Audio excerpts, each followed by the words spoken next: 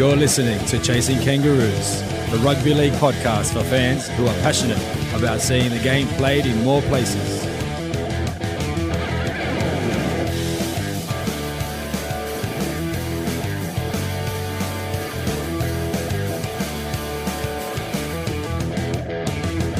What is up, Kangaroo Chasers? I'm Michael Carboni, and welcome to another edition of Chasing Kangaroos, or should I say Chasing Jillaroos? That's right, for this episode, it'll be unlike our regular format. We have 4 interviews from Australia and part of the St George Illawarra Dragons Nines 2020 winning team, Patelli Vetti Welsh. From Ghana, the Scholars Rugby League team manager, Rachel Ankoma. From Brazil, the 2021 World Cup hopeful, Marguerite Weiss. And from France, East Tigers and French international, Lorraine Bivel. And to help me tie it all together, I have my co-host for this episode. She's a journalist and media specialist focused on sport and Pacific affairs. She's most well known for her documentary Power Mary, which follows Papua New Guinea's first national women's rugby league team on their journey towards the 2017 World Cup. Welcome to Chasing Kangaroos, Joanna Lester. Thank you very much. It's great to finally be here. I know we've been planning this one for a while, and we finally got it all together. And I'm just so happy that you're here. You're here with us for this, what is going to be a very unique and awesome episode about women's rugby league, or with a special focus on women's rugby league all the way around the world. So, Jo, just very quickly, we all know you from your documentary Power Mary. I think most of the rugby league community would have seen or have heard of that film by now. But you're involved in all sorts of different things in the rugby league world. So maybe just give us a quick look at the types of things that you're doing and rugby league wise.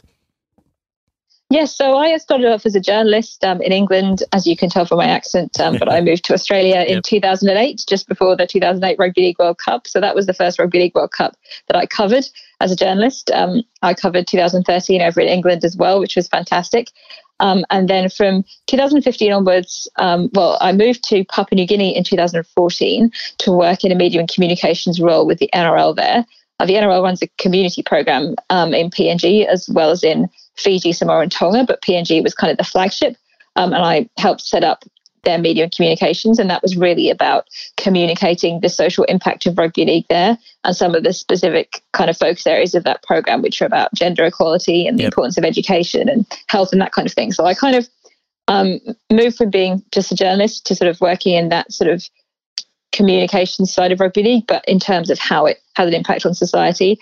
That's where Power Mary came from. I love the fact you say that most listeners have seen it. I kind of fear that so many people in the rugby league family still haven't seen it, but we'll talk later about how people can see it, and I would love them to. Yep. I'm still really involved in outreaching Power Mary in different countries, using it to grow women's rugby league internationally, and doing a bit of sort of work with Asia Pacific as well, and also still involved with the Orchids and the Commonwealth, which has been a huge honour, and I have learned more about rugby league and the needs of players and the needs of the international sport through working with the Orchids and the Commonwealth than I have from ever sort of being a journalist in the first place. So that's been a huge part of the journey for me.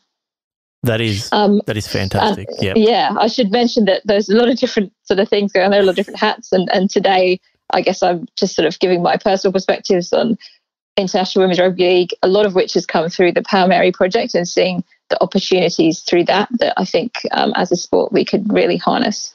Well, that's awesome. And I think the listeners can quickly tell that you are the perfect co-host for this episode. So I think I'm looking forward to getting some of your opinions on the game and the wider perspective of the game. So that is awesome. So Power Mary, Jo, tell us a little bit about the findings from the documentary and maybe how some of the lessons apply to rugby league in other nations as well. Yeah, I think this is a very good question about the findings. For any listeners who haven't seen it and are wondering why a documentary would have findings rather than just be something that people would watch, I think it's worth sort of just clarifying that it's not just following the story of the team to the World Cup. It's kind of exploring how women's rugby league is having an impact in Papua New Guinea more generally, on the players themselves, on the way that women are perceived. And that's a really important factor in PNG, where there are very few opportunities for women in education, in work and in leadership. There are no female politicians. There's a lot of gender-based violence. I mean, this has actually been particularly in the news over the past few weeks. In Australia, there's a very high-profile case with a PNG athlete. She's a boxer and a rugby sevens player who many of the rugby league players actually know quite well. So the sort of story of women's rugby league in PNG is about much more than just the sport, and that applies across some other Pacific countries as well. And I suppose the conversation that I've tried to start with the film about the bigger impact of women's rugby league is sort of why it's more than just a film. Yep. And so that's why I guess we're talking about, findings and lessons. So I think one thing that has surprised me perhaps is how far it has travelled in countries and among audiences that know nothing about rugby league and have maybe never even heard of Papua New Guinea. Yeah. So I think, one of the biggest markets, if I can use that word for it, has been the USA. Yeah, wow. There's so many film festivals there that are interested in stories about women. It was recently on TV there in May, and that was pretty huge. We did a virtual, it was on TV, but then the TV broadcaster contacted me and said, we want to do a virtual screening where people can, as everyone's doing these days, we'll watch it on Zoom and do a Q&A with me. And I said, well, let's bring one of the players as well. So we had Della, who's one of the players, logging in from Port Moresby and me logging in from Sydney. The guy was hosting it from Boston and somebody else was in San Francisco. And there are people from all over the USA asking questions in the Zoom. So I think for me, that has really illustrated how we tell the stories of our sport is as important as the sport itself for how we reach those audiences. People in the USA, or at least these particular people in the USA, would never have stumbled across the NRL, but they've come across this documentary about the Papua New Guinea women's team, and now they're all going on the Orchids Facebook page, commenting, saying that they're new fans and they're going to follow the Orchids and watch their matches from now on. That's wonderful. Yeah, and I think that's a really important lesson. It just shows how huge, or not huge, but how quickly our game is growing internationally when an English woman who creates a documentary about a Papua New Guinean team is being sort of spoken about and shown in the USA. And that's like none of those things. If you told anyone any of that, a number of years ago, they would have said, you're crazy. That will never happen. But did you expect the documentary to have such a cult? Like when you're going in, you must have thought, oh, this is great. I get to sort of tell this rugby league story. You didn't expect it to have such like cultural impact.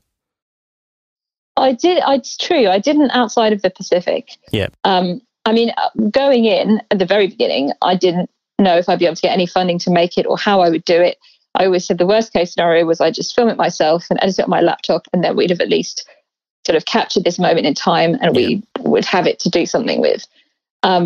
Once we got, I sort of did a lot of fundraising over a very long period and managed to get enough funding to have a, really good cinematographer and make it in a high quality way. That opened up the opportunity to get it on TV in different countries. And there is an interest in Pacific stories in the US, but also in Australia and New Zealand. In New Zealand, we were on Maori TV. In Australia, we were on NITV. Yep.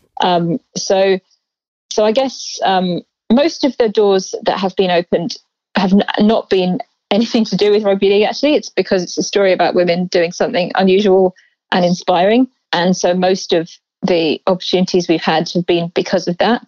But what a way to get rugby league in front of people. Yeah. We had so many cinema screenings, especially here in Australia, that were full of female audiences saying, I don't even like sport, but I love this. Yeah. And I guess another thing that's really come through from feedback from audiences at those kind of events is that this is the total opposite of what a lot of people think of rugby league's image. Yep. And people often ask me if we're doing a Q&A after the film, why don't we see more of this? What is rugby league doing with this? Why isn't the NRL, showing this all the time? And I suppose that just shows sometimes the disconnect between how the public perceive rugby league and what rugby league is to those of us involved in things like this, in the Orchids, in International Women's Rugby League in general, in the kind of bigger picture stuff. It's great to see. You must be incredibly proud. So congratulations, Jo. It's really awesome. Thank you. And look, this episode, we've been talking about it for a while. You were meant to be on the International Rugby League podcast with me a little while ago. We're both on the we're both selecting Golden Boot winners, and I had an episode with Brad Walter, and you were meant to be there as well. So it didn't happen for various reasons, but I'm glad you're here, and we're finally on the podcast together. So it's fantastic. Now the way this is going to work is we're going to go to two of the interviews that I've mentioned before. I'll come back with Joe. We'll have a bit of a halftime break and have a little bit of a chat. And then we'll go to the last two interviews and then come back again with you at the end, Joe, and we'll wrap the whole show up. So, guys, it's going to be a great one. So I'm going to go to our first interview. And for the first one, Big T chats with Batelli Veti Welsh. And this was recorded in January, which just shows you how long this episode has been in the works. So back then, Batelli was playing for the West Tigers in the New South Wales Rugby League. Since then, she went on to win the NRL Nines with the St George Illawarra Dragons. So yeah, exciting stuff. And over to you, Big T. Thanks, Carb. Sitting patiently on the other end of the phone today is the culprit of possibly the greatest kick chase in Leichhardt Oval history. She is a member of the West Tigers Harvey Norman team, the NRLW Dragons. She was named in the New South Wales team who beat the Maroons once again. And most excitingly, she was named to represent Australia in the last year's Nines comp. Welcome, Batelli Veti Welsh, to Chasing Kangaroos. Hi, how are you? I'm doing really well, champion. Now, you're at work, which is incredible that you would do this during your lunch break, and that's the beautiful sing-songy stuff we're hearing in the background. Yeah, it's coming soon, the lunch truck, so you'll hear her in a second. And so how is that going, like straight up with you having to do commitments like this in football? How does that go for you? Yeah, it's not too bad. We've got a good work schedule at the moment, so I do 7 till 3, and then that's enough time for me to race around and get to trainings in the afternoon. It just becomes a bit hectic sometimes when you have to do overtime where you can get some big dollars, but yeah, got trainings to get to instead. Yeah. And but yeah, I'm lucky my schedule's pretty good. And speaking of the big dollars, we just had Christmas. Is the Christmas break good for athletes like you, or is it actually terrible, or how does that go? Yes, Christmas, there's the truck. There's the lunch truck. Yeah, Christmas was good for me. It was a little bit different. Sorry. Right. Yeah, it was a little bit different to what I would usually do. I think after a hectic year of footy last year, this Christmas break I actually got to rest instead of training through, which I was a bit nervous not to train through with the Nines and the All-Stars game coming up in Feb. So, yeah, it was a little bit different not training, but it was good mentally to have a big break. Right. And did your parents and family and stuff like that helpful or more, or do they make it harder for you with food and stuff? Like, are you still trying to keep to a diet and things, or people chucking ham at you at every minute of the day? Or No, see, our family Christmas, you'll be lucky if you see a green bowl of vegetables on the table. So our ones just consist of carbs, protein, seafood, and more carbs. So yeah, Christmas food is probably the biggest or the hardest thing to get over. But my diet's not too great at all in general, let alone during Christmas. Really? So, yeah, I know. It's really bad, but I've got a goal this year, and my lunchbox has carrots and cucumbers on top. So I'm getting there slowly and working through. This year's my massive goal is to put good foods in my body. If I can make teams and play decent footy eating rubbish, then I'm sure I'll be able to play some bigger and better games if I treat my body right. Okay. And was your family instrumental in you getting into rugby league in the beginning?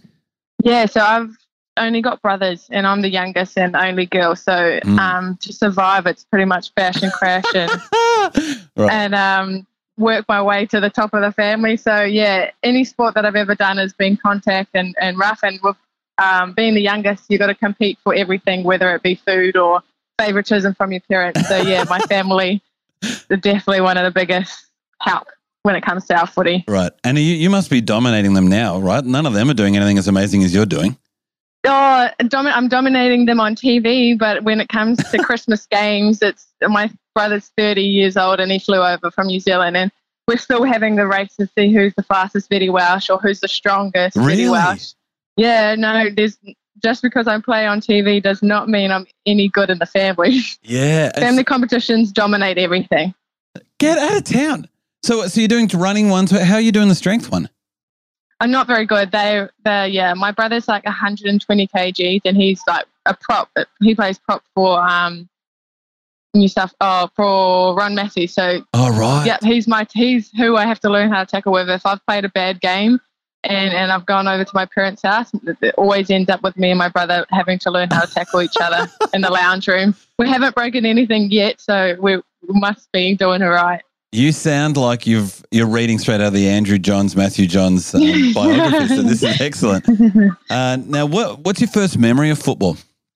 Oh, so my first of women's league, I was watching one of the test matches between the Kiwis and the Aussie girls, and it was Mahalia Murphy, I think she was playing fullback at the time, was returning a kick, and Tuwila Futumwala lined her up and absolutely smoked her, like chopped her in half. And it was pretty much that moment I thought, oh, nah, no chance am I ever going to play league. Right. And then I was convinced a couple of years later to give it a go, and thank God I did, really. Who convinced you to do that? My partner, his cousins had they'd started playing footy out at Mounties, and so yeah, I was convinced. They said I was fast, so I'd be able to run away from all that. But yeah, I've been smoked a few times, so it doesn't always work. Now, what at the moment are you really enjoying about it? I mean, that's how someone's talked you into it, and you've obviously stuck around. So what are you really enjoying about playing football? I think it's more the rapid growth. Like last year, I was just happy to play with my mates. The girls at the Tigers are incredible, and we had such a cool vibe there. But yeah, one moment you're playing footy just to hang out with your mates and spend time with them during the weekend, and then within the year, by the end, you're on TV playing for Australia. So I think it's so exciting to be amongst the women's sport at the moment. Like everything's just growing, and the opportunities that are arising from women's sport is crazy, and I'm just lucky to be a part of it, really. Yeah, okay. Well, you've also got the talent, mate, because as I was talking about before, that kick chase, I don't know how fast your brother is if you're not winning the fastest thing, because the kick chase you did against the Bears in the final was like the essence of clutch. Because anyone who wasn't there, it's the dying seconds of the game, right? And we're behind. But what's going on in that scrum? Who's talking about what's going to happen? Oh, one of our young girls, Emily Curtin. I don't know if you've seen some of her highlights from her Tasha Gale comp, but her kicking game is one of the most incredible I've ever seen. And I just looked at her and we pretty much thought, we've got nothing to lose. Let's give it a crack. And she's only young. She was 17 at the time, and she just thought, yep, I got you. And then I thought, yeah, I got you then. And then she kicked it. And then I was chasing it, and Shanice Parker was their fullback, and she's fast. So when I just got in front of her, I thought, shit, I think I've got her. Yeah. And then, it would have been nice to catch it and score, but I think it set us up for that next try that comes through to get us into a draw. Well, she, I think she tackles you and holds onto you for too long or something like that when we get a penalty and the whole thing comes off that. She tackled me before I could get to the ball, which is lucky. Well, lucky for her because you score for sure. So Yeah, incredible moment. It was cool. Okay, so then, it's phenomenal. So players like that are helping you get picked up for rep teams. Talk us through what the pathway is like at the moment for women's thing. You brushed on it before, but if you're a 15, 16-year-old girl right now playing in Birchgrove Oval, what's the pathway like? Oh, the pathway for our young girls at the moment is incredible. You've got the Lisa Fiola, which is for the under 16 girls. And that's like a little tournament where they can represent an NRL club as well. You've got the Tasha Gale for the 18s. Now there's a State of Origin for the 18s girls. It's pretty crazy at the moment for these young girls. I can remember for all the older ladies that on their way out of footy at the moment, it's pretty much went from playing with the boys to under 12s and then waiting till under 18s or women's before you can play again. Right. So for the young girls at the moment, it's a pathway straight from juniors all the way through to open women's eventually. And are they doing it? Like, how do you even get into those? Do they have opening trial sessions for things like that, or? Yeah, you just go down to your local footy club. There's always usually a girls team, and then the coaches for those teams usually are emailed about all the rep teams that they can make their way to. Right. Yeah. And have you had much to do with OzTag in the women's game? No, see, I'm not an OzTag player. I'm a touchy. Oh, right. Too fast. OzTag's a little bit too slow for us. Yeah. So I come from touch and rugby 7. So, yeah, I think being within a touch background or an OzTag background, you come with the fundamentals when you move to the league. It's pretty much just the tackling and the mongrelness that you got to learn. And if you have a brother like yours, and that and if you've got brothers like mine who can bash and crash, and you can handle that, you'll be sweet when you come to women. Okay, so what do you see happening next in rugby league for women in Australia? Oh, hopefully it's going to become fully professional. I know there's contracts out there for girls, some of the top elite girls, to hopefully eventually stop working and just play full-time footy. Right. Well, that's the goal really, and I think hopefully within the next 10 years that's what rugby league in Australia aspire to be for the women. Yeah. What's your next goal? So professionalism for everybody is paramount, because then we're also with all of that training and extra time that they get, everyone's quality goes up even further than it already is. So what's your next goal? Oh, my next goal is just to be consistent, play consistent footy, hopefully make Dragons or the NRLW again. We've got the Nines coming up in the All-Stars game, so hopefully our Maldives team can come over and play some quality football on the big screen again, and just more opportunities for our cultural teams to play more games as well. Right. Okay, so people listening now are super excited about the growth of the game at NRLW and around it. What should they be doing if they really want to help that growth?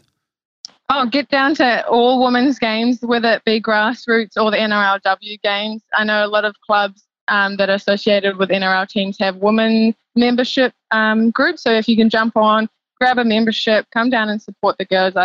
I know my brothers used to say girls footy was boring and just big girls running at big girls, but I think now the times have changed. The skill level is crazy, and the fear that the girls don't have is probably what makes their game so much more interesting than the men's games at the moment. Yeah. Also, I was down at Leichhardt Oval to see the Roosters and St George Dragons play the end of that season. Incredible game, but are we getting a Tigers NRL? I know this is probably a question that you guys get asked all the time because it's still just 4 teams, but are we doing is there an option for more NRLW teams? I think there has been an opening for more clubs to put their hands up and try and get a position. Right. I think at the moment it's staying with a 4 but doubling the rounds, but eventually it's going to get to 6. So the more we put our hand up, I think hopefully that'll be our next step for the Tigers to get an NRLW team. I mean, we had our first year last year and managed to finish in the top 4 and for its first women's team for the club. So I can only imagine what will happen when we put more resources into the women's game, especially at the Tigers. And, I mean, you play for St George for the NRLW. Do you have a team that you go for in the NRL? And it means, I always try my best to find a team that I like. I'm from New Zealand, so I used to be the Warriors, but they're probably the most inconsistent team in any sport ever. So I unfortunately can't even cheer for my own country team. Yeah. But I don't know. I like players. I think Josh Adokar is like my favourite player at the moment. So I think, and I like the colour purple. So Melbourne Storm's probably my go-to team at the moment. Fair enough. Okay, well, when we sign him back at the Tigers and you're still playing for the Tigers, you'll go for the Tigers. That's great. While it's Tiger season, I'm a Tiger. Then when I go to Dragons, I'm a Dragon. Yeah. And then Melbourne's always in the finals, so then you go for Melbourne in the finals. I'm back to Melbourne. Beautiful. Okay, well, thanks, Bertil. This has been great. That's all my questions and comments, mate. Did you have anything else you wanted to talk about before we finish? I think I'm pretty good. Thanks for having me, though, and allowing me to have this little interview. No, man. Really, I've been loving your career and everything that's going on. It's great to get people talking about NRLW. So it's a real pleasure for us to have you on. Thanks so much. Oh, thank you.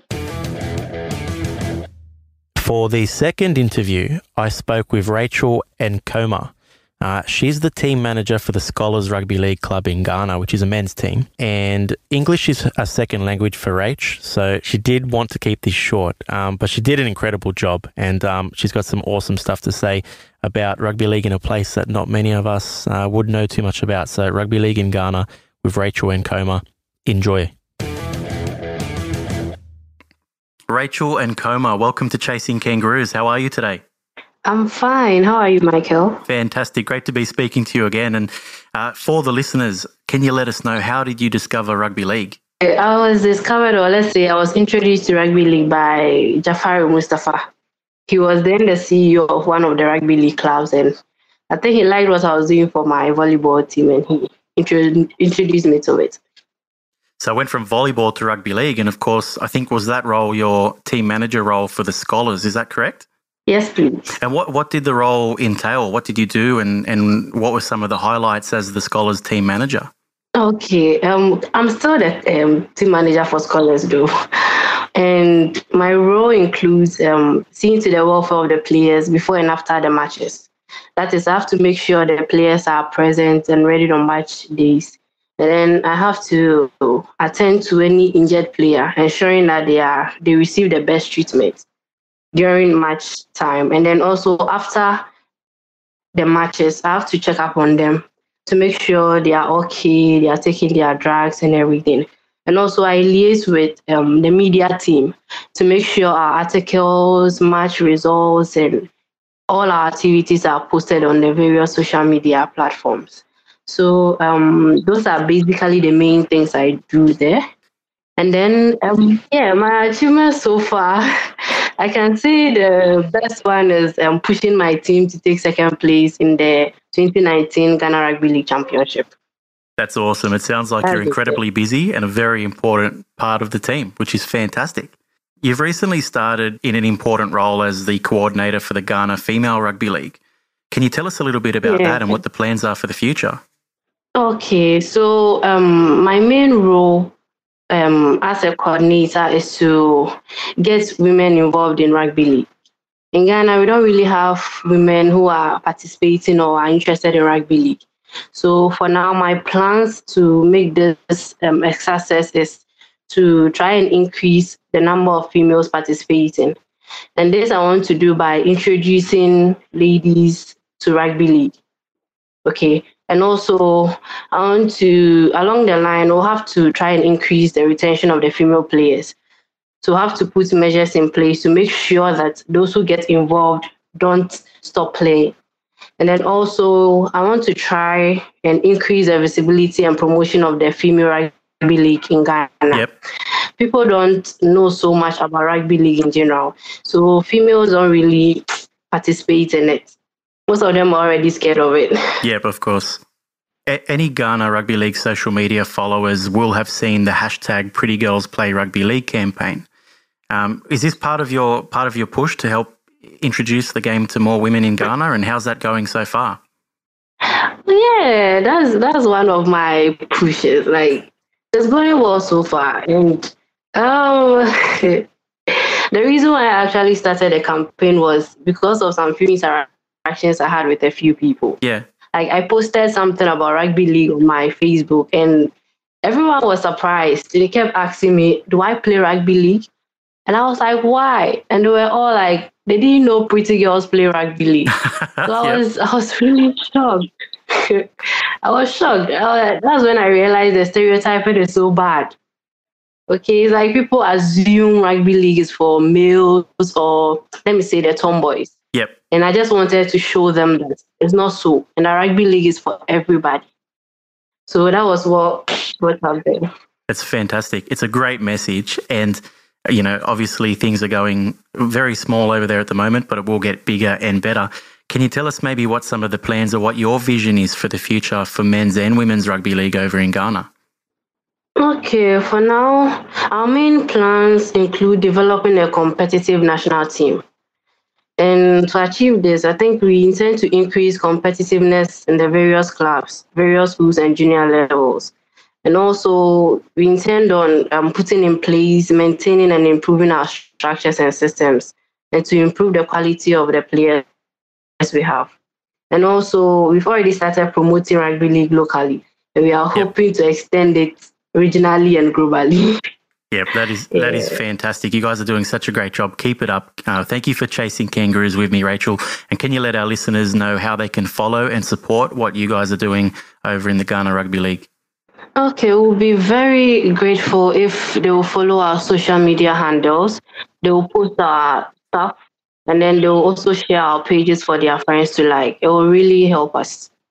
So we're very, very, very grateful. Sensational. Thank you very much. We'll talk soon. Oh, thank you too, Michael. Have a lovely day. Okay, Joe. Awesome to hear from two women with very different stories, and one from a country where rugby league is very well established, and another where our sports history is only beginning. So I'm sure you agree, but no matter what part of the world, it's great to see women involved and passionate about this sport. And I'm wondering, we've got a player there in Batelli, and we've got a player manager in Rachel, playing some really important roles in areas that sometimes you wouldn't expect to see women, or definitely not in the past anyway, but we're seeing more and more of them involved. Are there areas, Joe, that you'd like to see more women, more ladies, more girls taking part in this great game of ours? Yeah, I think you made a really good point there that Rachel's from Ghana, a country where rugby league's history is only just beginning. Yeah. And I think this is an incredibly important point when we're talking about international women's rugby league, because in countries where we're a relatively new sport and there aren't preconceptions about rugby league, that is a massive opportunity to grow the women's game from the start, to build it alongside the men's, and to not, be bogged down by preconceptions that rugby league is a male-dominated sport, because it doesn't have to be everywhere. And I've actually been sort of saying for a couple of years, I think Africa is a major opportunity for that. And with certain forms of the game, tag and touch in particular, Asia is another one. Yep. Where either code of rugby in many countries is so little known that by going in with the right format and the right strategy, we could potentially build the women's game more strongly than the men's. So that kind of leads into women being involved, not just as players, but as coaches, as team managers like Rachel, in other training roles. It is difficult to build women's rugby league teams generally, either domestically or internationally, when all the staff are male, especially in certain cultural contexts. Yep. There are challenges for women around lots of things, childcare, health considerations, sort of cultural barriers, that ideally you want a team of male and female staff of that team to help navigate. Yep. Obviously, at the beginning, there are likely to be fewer female staff, but even with the Papua New Guinea Orchids, we've already seen some of the players from that inaugural team now sort of train on the coaching side and join the coaching staff. So there is a very obvious pathway there, and I think it's really important to kind of almost accelerate that to make sure that we do have enough female staff for women's teams to sort of get things growing in the right way from the start. I'm glad you mentioned coaching there with the Papua New Guinean women, because we're seeing a lot of new referees and touch judges, and obviously a lot of girls and ladies playing rugby league and even getting into management. But coaching seems to be one that you don't see much of, and I think it's an area that I'd love to see more women get involved in, and especially to help give some of the younger girls something to look up to and some good role models and things like that. So I think that's definitely one. You mentioned something before about women's rugby league sort of leading the way and sort of in some areas sort of taking over the men's game in some parts of the world. And I think that's a good point as well. And it sort of brings me to some questions I had about your thoughts on NRLW, because for me, I love watching the NRLW. Like, I absolutely love it. I know it's probably a little bit too short, being 4 rounds, and I'm sure that'll change soon. But it's a great quality of rugby league. When we get to state of origin level, it's even better. And when we get to international level, like the Kiwi Ferns and the Jillaroos, like they've had some incredible contests and in the nines and in internationals, and it's been amazing. And when I was down in Wollongong for the Australia-New Zealand tests late last year, when the women's game was on, just the overwhelming sort of response and feedback from all the fans around me was, wow, how good is this? Like, I think it sort of takes people are a little bit surprised by the quality and the level, and I think NRLW certainly is a much higher quality and level than people anticipated. But I think when I look at the NRLW, I sort of think about it this way, Joe, and tell me what you think, but if we had like a blank canvas to start professional rugby league in Australia, it probably wouldn't look like the NRL. The NRL is sort of what has organically happened over time in New South Wales, Queensland, etc., and it's sort of spread and evolved. But with NRLW, we have a chance we have a blank canvas. We can make this look however we want, and we can, kind of like what you said, women's rugby league can lead the way in some areas like WA or maybe another New Zealand team or Papua New Guinea or things like that. So I'm just wondering what your thoughts are on NRLW and how it should evolve and grow in the future? Yeah, I think that's a really good question. I think you mentioned that it's a shame that it's only 4 rounds. Yep. I think for me, it's a shame that it's still only 4 teams. Yep. Because there are now so many NRLW quality players out there that we've got quite a number of players being locked out of the competition due to its small size. Yep. I mean, it was 4 teams in the first year, and I think there were really good reasons for that. We, as you mentioned, we saw the high quality, and that was definitely a good move. But by last year, you could have picked another 25 women's squad of players who could have been playing at that level, but weren't. And then this year, you add, obviously, things have been very disrupted by coronavirus, but Queensland started its QRLW competition, which is really raising the standard in that state, and actually attracted players moving from overseas to Queensland to play in that competition from England, from PNG, from Canada. So there's even more pressure on what's still only 100 contracts in the NRLW. So that's 25 players across 4 teams. So the first thing really I want to see is at least 1 or 2 more teams by next year to cater for these numbers, because you've got pathways, you've got people coming through, but you don't want those pathways to end too early, or we do risk losing people to other sports. And especially with, you know, the potential international pathways for the NRLW, the fact that it is by far the premier women's competition in the world, and you've got people coming here from the other side of the world to aim to play in it. That just goes to show the demand and the regard that it's held in, and the potential talent that is out there to be filling more teams. You mentioned 2 more teams. Where would you put them? Well, that's a good question. I mean, to be honest, when I'm thinking about this from the perspective of player pathways, talent, and you know, keeping that going, creating those opportunities for players, and creating the pipeline for more players. Where you actually put the team is more of a commercial decision. And you obviously want the buy-in from the appropriate NRL club. I think having only 1 team in Queensland is very limiting. I think it would be great to see one in North Queensland. Obviously, the Cowboys have a team in the QRLW. I know they've shown a lot of enthusiasm. There's a huge player base up there in North Queensland, so that sort of seems to be an obvious option. But you know, you talked earlier about the geographical footprint. I mean, perhaps Melbourne is another interesting one. But you've already got so many rugby league areas with huge player bases of women that haven't got a team. Newcastle, for example. So I'm not sure what the answer to that is, but I think the answer, given the number of players out there and the fact that more and more players will reach a higher level if you create a couple more high performance environments, which is what you get with an NRLW team, that it's as big as you want to make it, really. Yeah, I think that's a good answer. And what do you think about the commercial viability, I suppose? Are there opportunities for more money to come into the game as the women's game expands as well? Well, this is, I was going to say the $1 million question. Hopefully we don't need $1 million, although maybe we do. But this is the biggest question in women's sport. And it's not just rugby league that's grappling with this. It's, you know, demonstrating the value of women's sport. It's a bit of a chicken and egg situation. Will people invest in it? Because will people watch it? Well, we've already started to see in rugby league and in other sports that people are watching it and are more interested in it than perhaps administrators originally assumed. You know, the ratings for women's origin are huge.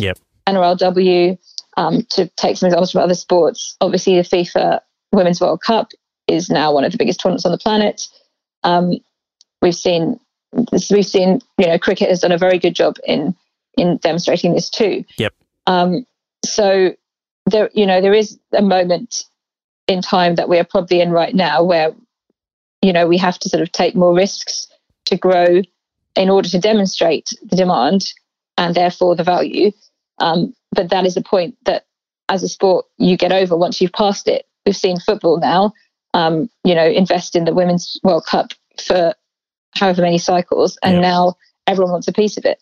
So it does take that vision and that investment to get us there. But once we're there, I don't think we'll see a drop off in interest. I think it'll only grow. It will explode. And it's just it's almost a whole new market. I mean, my 4-year-old daughter when she sees women and girls playing a sport, she's certainly more interested. Like when Ash Barty is the world number one tennis player, she's like, oh, who is this Australian girl that's the best in the world? Like, so it's good to have those role models there. And I think, yeah, there's so many opportunities. It's great.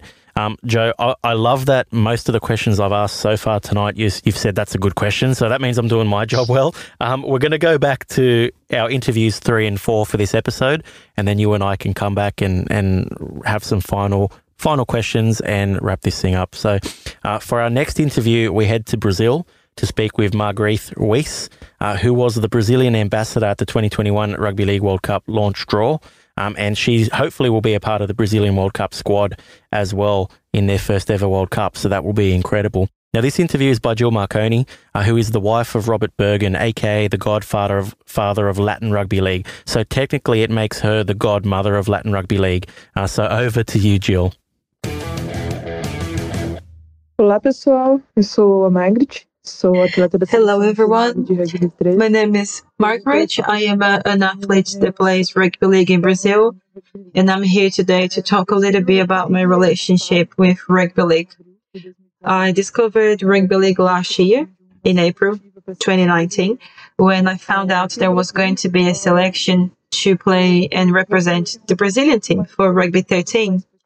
And here in Brazil, rugby union it's big. It's more played than league. 90% of the clubs in here are rugby union. So when I found out about the selection to play Rugby 13 in Brazil, I was really excited because most girls in here they play Rugby 7, and I was very attracted by the possibility of playing a different modality, a game that you play with more people and there is all types of people involved and you have more opportunities. It's a different style than what we are used to here in Brazil with Rugby 7. So that's how I got involved. I found out about the new modality of the game and I fell in love with it. And how am I involved with rugby league currently? Well, at the moment, I am a project coordinator for a club here in Brazil, in a town called Maringá, in the south of Brazil. So today I coordinate a project. Then we've got boys, girls, adults, kids, teenagers. We've got more than 100 athletes divided between the projects that I run. And we used to be focused in union, and I have completely shifted the training methods to league. I invited a lot of athletes from the region that used to play rugby union to come and try league with us. A lot of people came and they loved the game, and we still gather together these days and we practice, we train, we learn new things, new rules. Now I need to tell you a story about the national championship that happened last year in São Paulo, Brazil.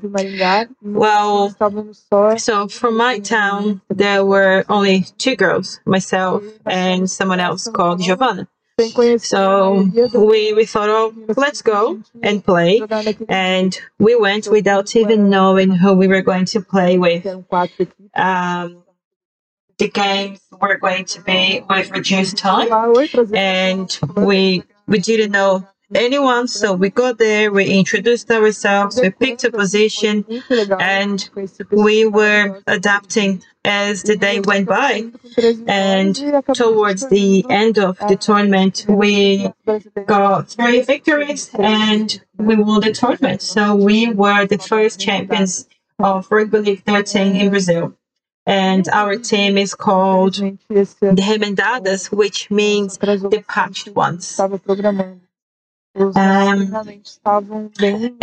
how has COVID affected rugby league in Brazil? So it really set us behind with the projects we had since the beginning of the year. We were training quite heavy. We were learning all the rules, how you tackle with three people, how you attack, how you defend, all the rules from rugby league, because it's so different from what everyone is used, because they play union here in Brazil. So unfortunately, for the project that we wanted to run this year in terms of training everyone, we couldn't go ahead. It's been almost 4 months now since the last time we managed to run on the fields and train. And I believe that we'll still possibly not be able to run on the field for another 2 months. But we are very hopeful that this year we'll still go back on the fields and we'll still be able to show everyone what we know about rugby league, so the rest of the country can get to know what the game is about. Have I met Prince Harry when I went to London for the announcement of the World Cup? And how was I selected? Yes, I met Prince Harry. It was an amazing experience. Can't really describe it. It was amazing to walk into the Buckingham Palace with people from all over the country, different athletes. It was just a very nice experience in a very well organized event. But to be honest, I spent more time in the plane flying to get there than I spent there. It was about 38 hours, I believe, to get there, and I spent just over 30 in there, but it was incredible, and I would do it all over again. And Prince Harry was very sympathetic, very polite, so I had a good time. Now, how was I selected to go and be part of it? I have a really good friend in here, and he's heavily involved with Brazil rugby league. And he messaged me one day and he said, I need a favor, so I'll give you a call. So he called me and we were chatting for a while, and just before he said goodbye, I said, hey, Hugo, you said you wanted a favor from me. What is it? What do you want me to do? And he said, oh, yes, I would like you to go to London and represent Brazil in the announcement of the World Cup and be part of the drawing. And I was like, whoa, no way. But obviously I said yes. And again, it was an amazing experience. And if he ever needs me again, I'm the one to go. Now, what's the importance of having a Brazilian side to represent Brazil in the World Cup? Now, the girls, they are training and trying to have the chance to be selected to go and play. They are the girls that really believe in the game, knowing that it's a completely different and new modality, brand new sport in the country. They are putting everything they have into it. I believe that with these girls, they are training heavy now. What we would like to do is to leave a legacy behind that will show everyone what the game is about, and that will teach others that are still to come how important the game is. And what would I like to happen for the future of rugby league in Brazil? I believe that we still face a lot of preconception of the game in Brazil. Here in Brazil, the mentality is that the game, it's a sport of strength only, and it is for men, and women shouldn't play. And not just that. Right now, the other difficulties we are facing is that you shouldn't play league, you should play union, or you should play union, you shouldn't play league. So it's still quite divided. So what I would like is that people could understand that you can pick the sport that you want, and one modality of the game will never change the other. So you can, form a union and be able to play both games, and you can like both games, you can enjoy both games. So what I would like to happen is that everyone enjoys it, and I would like to see the game spreading out between women. It is a modality of a new sport that I really, really love, and I would like to see a lot of people playing it. How can people follow and support the Brazilian team in this journey? Now we've got our social media platforms, which you can access our Facebook, our Instagram, donate equipment or any other types of help, financial help. It will be very, very welcome. Now, I would like to thank you for the opportunity to talk a little bit about rugby league today. I truly hope that we will surprise you guys during the World Cup in 2021 next year. Once again, thank you very much. Okay, and for the final interview, Big T chats to Lorraine Bevel from France. Now, she most recently played nines for the New Zealand Warriors and is part of the East Tigers QRL squad. But some of her hashtag Grow Rugby League stories have been really amazing. So looking forward to listening to this one. And over to you, Big T.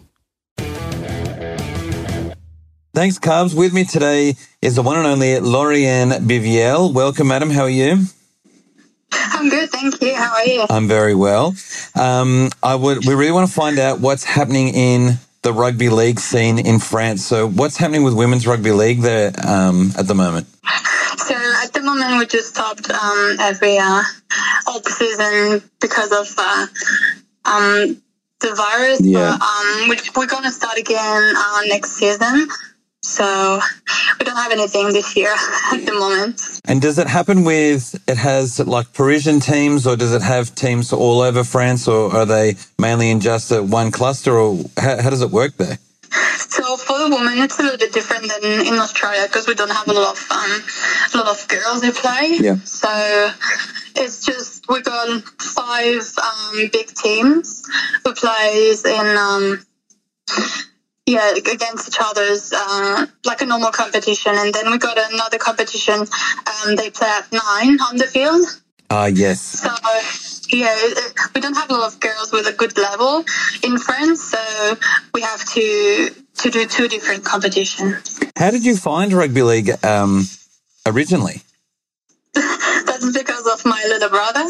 So he started playing, he was 4 years old because he didn't like rugby union. So he started playing very, very young. But I was doing gymnastics until 12 years old. And then it was like a deal between each other. It was like, make 1 season and then you will have something. And I was like, yes, okay. And in France, the women's, like girls can play with boys until they're 15 years old. Oh, right. And I was 12, so I played with boys until 15, and then I started playing with women after that. Wow. And so how did you end up in Australia playing football? So I was with a French coach. He's living in Brisbane at the moment. So when I did my first selection with the national team, I was 17 years old. Wow. And then he asked to the coach if I was interested to come over. But I was doing my studies, so I wanted to finish until my 18th and then go to Australia. And how was that experience? Oh, that was great. That was so cool, especially with footy over there. It's just massive, and even with the women. So the level was just amazing. That was great. Okay, and so what are your plans to come back to Australia and keep trying to play here, or what's the plan? I don't really know because with the virus, we can't go anywhere at the moment. So I don't know. I just know the competition will start on September, but I'm not sure if I'll be able to come. Yeah. So if I can't come back in Australia, maybe the plan will be to go in Super League in England. Oh, wow. That's so exciting. Yeah. Okay. And so tell me about you. Did you do some work in South Africa as well, South African Rugby League? Yeah, so the federation contacted me and asked me if I wanted to represent the Cameroon Rugby League in all around the world, because footy over there is not very famous. It's more rugby union. So I just said yes, and then we're working on it's like an education for the women, so they can come and play footy, and then they got like a social life. Yep. So it's like another life, and they can and we just do, because they don't have any competition in Cameroon. So we did organize a big tournament one time, like once a year. Yep. With only women team, men's only women, for 1 week. So all the week they go to different schools. They go to visit some schools and little girls. Wow. And then we give them some school kits, because it's very poor over there. Yep. So we managed to give them something for study. And then on the weekend they just play the tournament, and it's like a big celebration of women rugby league. Wow, that sounds incredible. How long were you in Cameroon? How long were you in Cameroon doing that for? So I'm working with them since 2 years now. Wow. And do you go back, or were you there living there for 2 years, or do you go back once a year, or how does it work? So unfortunately, I've never been over there. So the plan is to go one day for the tournament, because I've never been there before. Right. So I'm working with them from France or from Australia. So we're just trying. So my job is to represent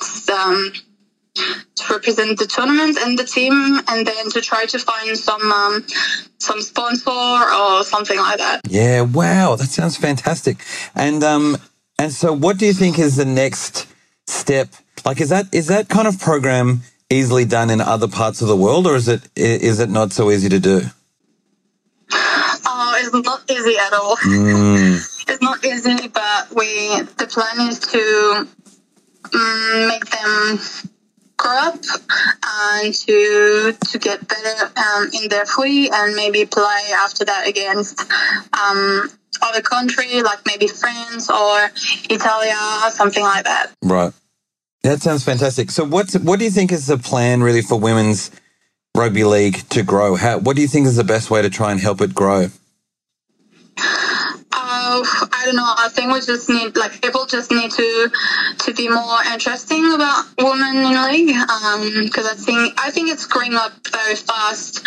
So people just need to show us they are interesting, and just to watch the games, or just, if nobody is interesting about that, we will never grow up. Yeah. So we just need more people, more fans, or something like that. And so something like the WNRL, do you think that helps them when people, there's a game to watch and people can get excited about watching a top level women's competition?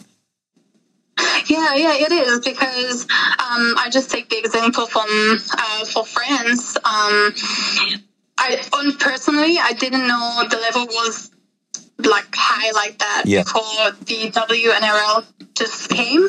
So it's just it's like a dream for the new generation. They want to get better all the time, to just maybe come in England or in Australia to play one day. It's like a dream. So they're just going to train really hard and get more interesting about that.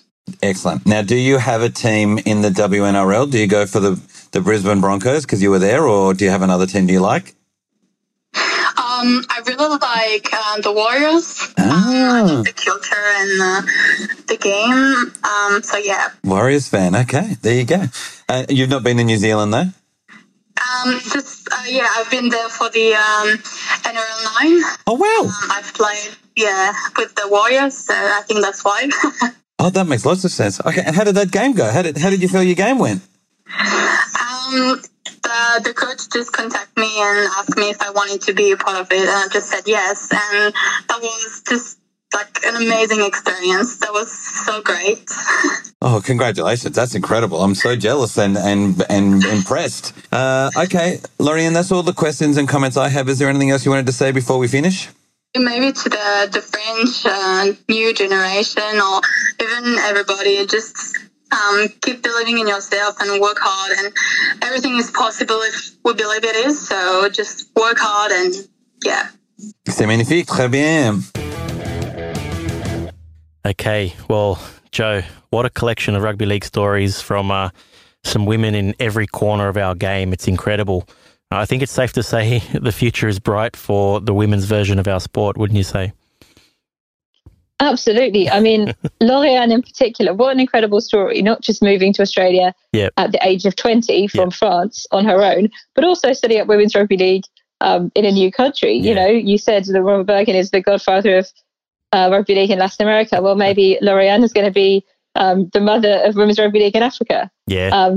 And some of the Orchids call me the mother of the Orchids too. So, you know, there's a lot of parenting happening, but good things come out of it, definitely. I love it. That's fantastic and exciting to see.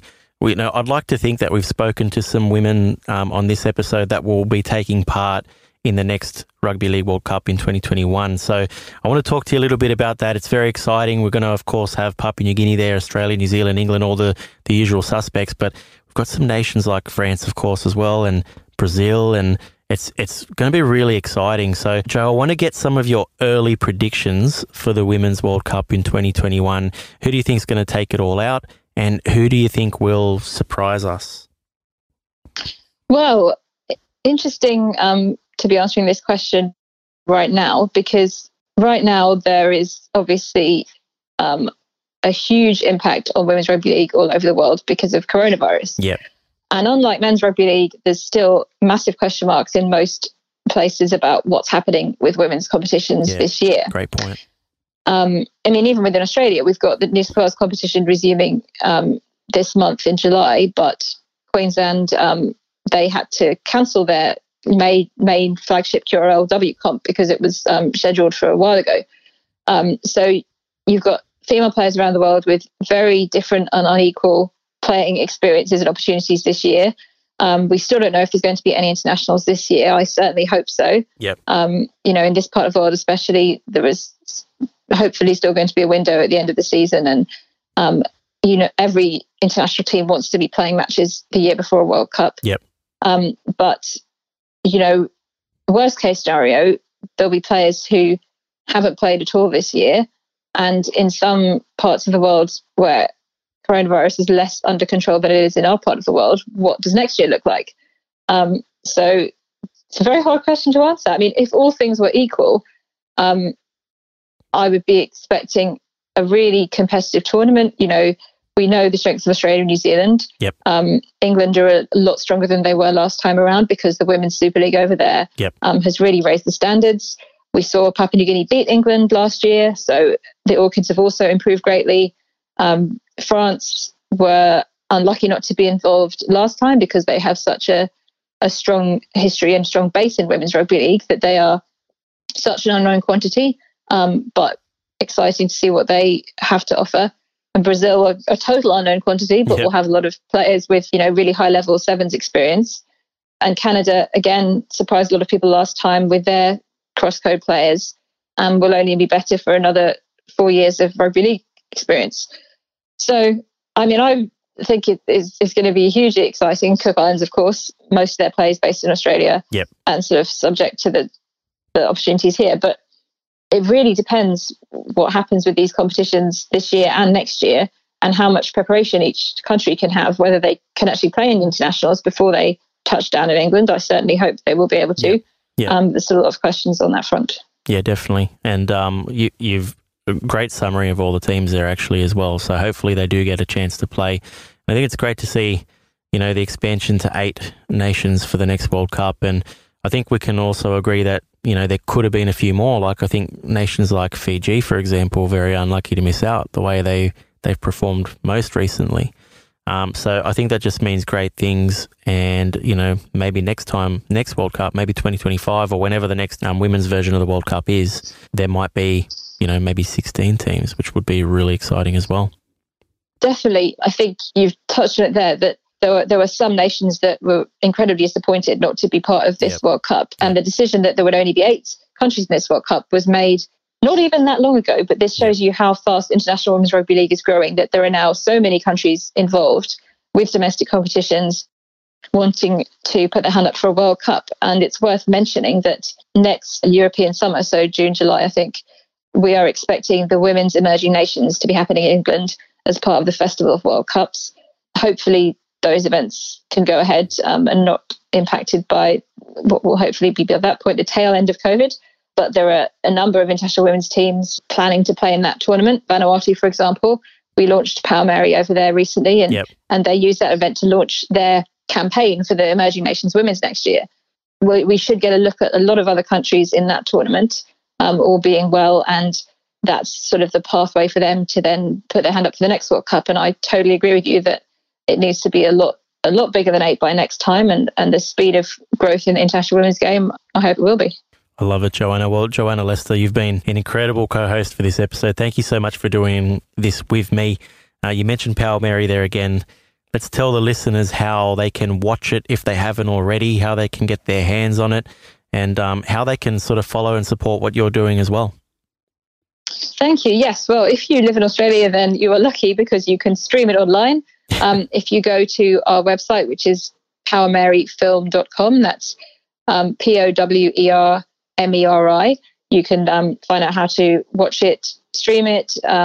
You can buy the DVD, or if you don't have a DVD player, a USB copy, either from our website or from Mascord Browns, who I know are a great partner of yours. Yep. And if anyone would like to actually get their team together, whether that's their rugby league team, their community, or anyone else to watch it together, physically or virtually, we've started doing virtual screenings in these times. We've had some great success with rugby league clubs around the world doing that. We've had NRL women's teams doing that, and in England, many teams. So if you head to the screening section of our website, you can also organise that, and we would just love to share it with more people in the rugby league community. So please get in touch. Sensational. I'll give Mascord Browns a plug as well. Again, of course, mascordbrowns.com and mascordbrowns.com.au. You can get 10% off with the exclusive Chasing Kangaroos discount code 2020VISION. That's 2020VISION. So great way to get yourself a copy of Power Mary. Are there signed versions as well, or signed copies of the DVD or anything like that? There certainly are, yes. Every time I catch up with the players, particularly the players who star in the starring roles in Power Mary, including Amelia Cook of the Orchids and the Broncos, they signed a few for me. So we're going to have one of those for you to give away on the show in a few weeks. And there'll be an Amelia Cook signed Power Mary DVD winging its way to one of your listeners. That is awesome. We're going to do that on our listener call-in episode. So I appreciate that, Jo. Thank you so much. And I want to shout out to, before we go as well, to our mutual friend Ben Howard, who's a listener of Chasing Kangaroos. I believe you guys work together as well.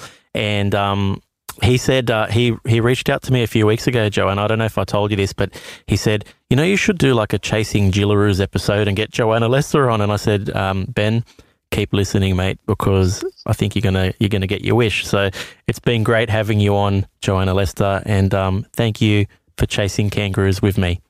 Thank you very much. It's been brilliant. Cheers.